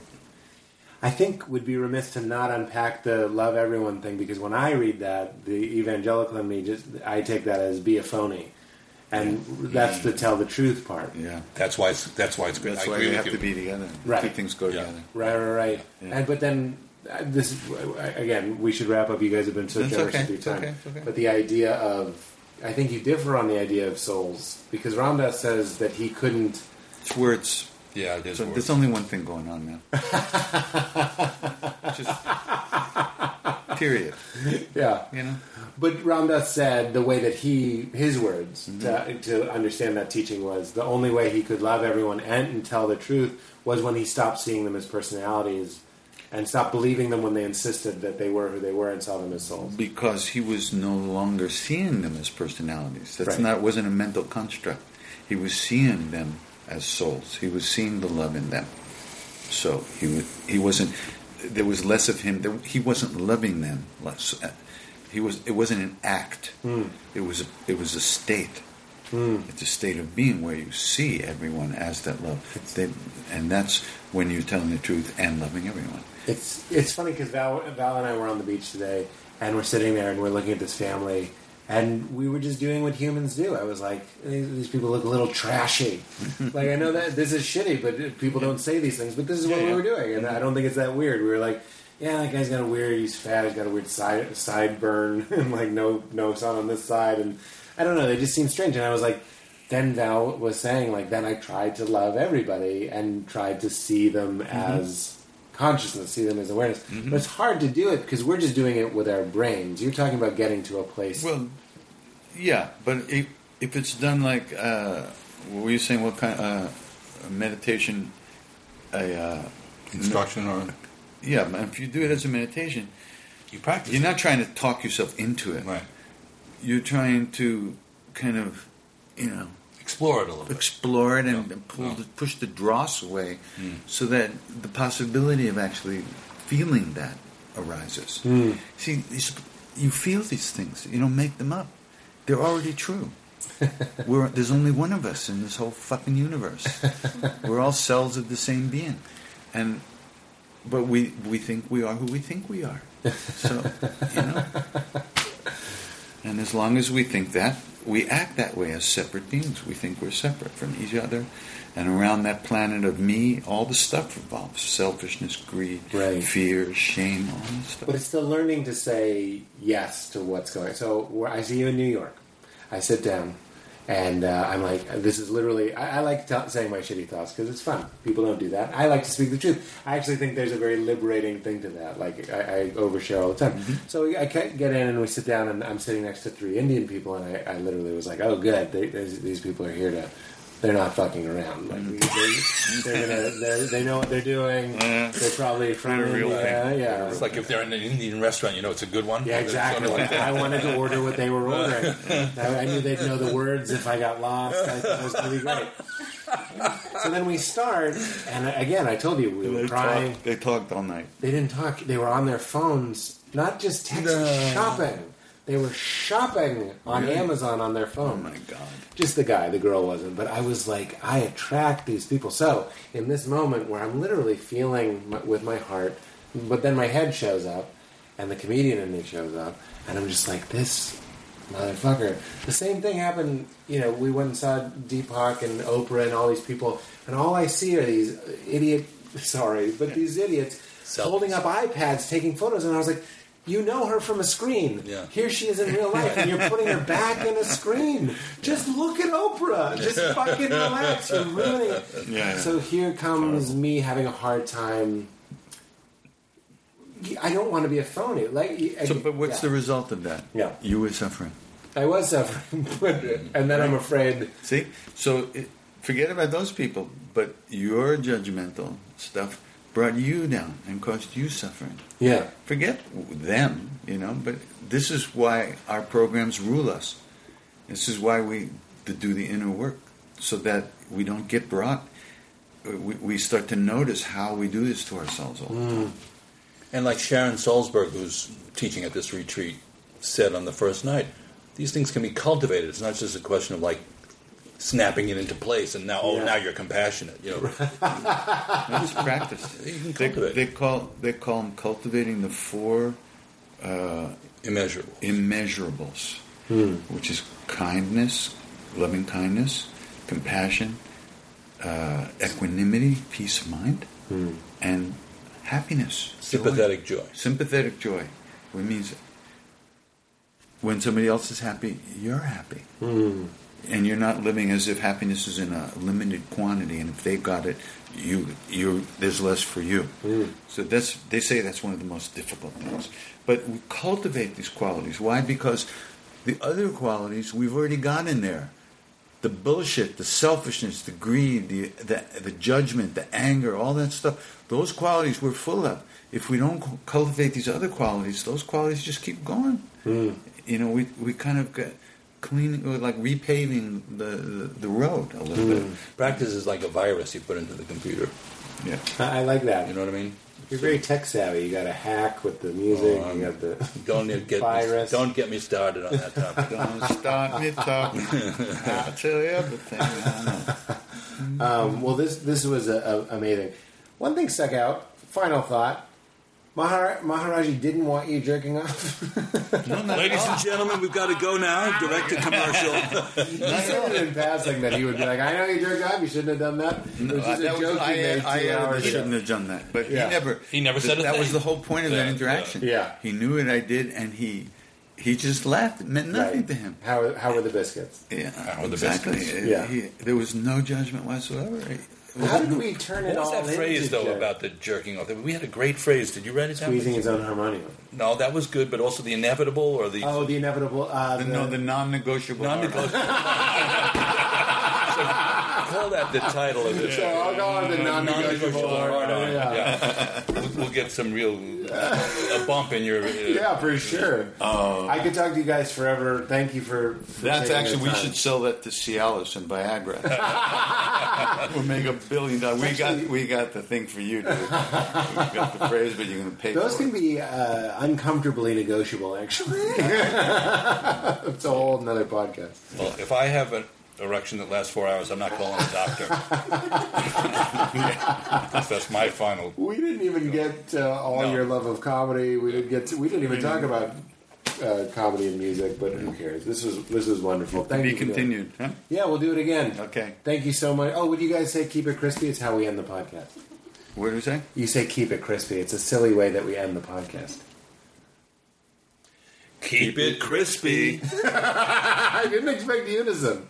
Thank you so much, guys. We That play was together. amazing. I'm so crispy, I'm so crispy. My ice game make you haters wanna get me. Now leaving Nerdist.com.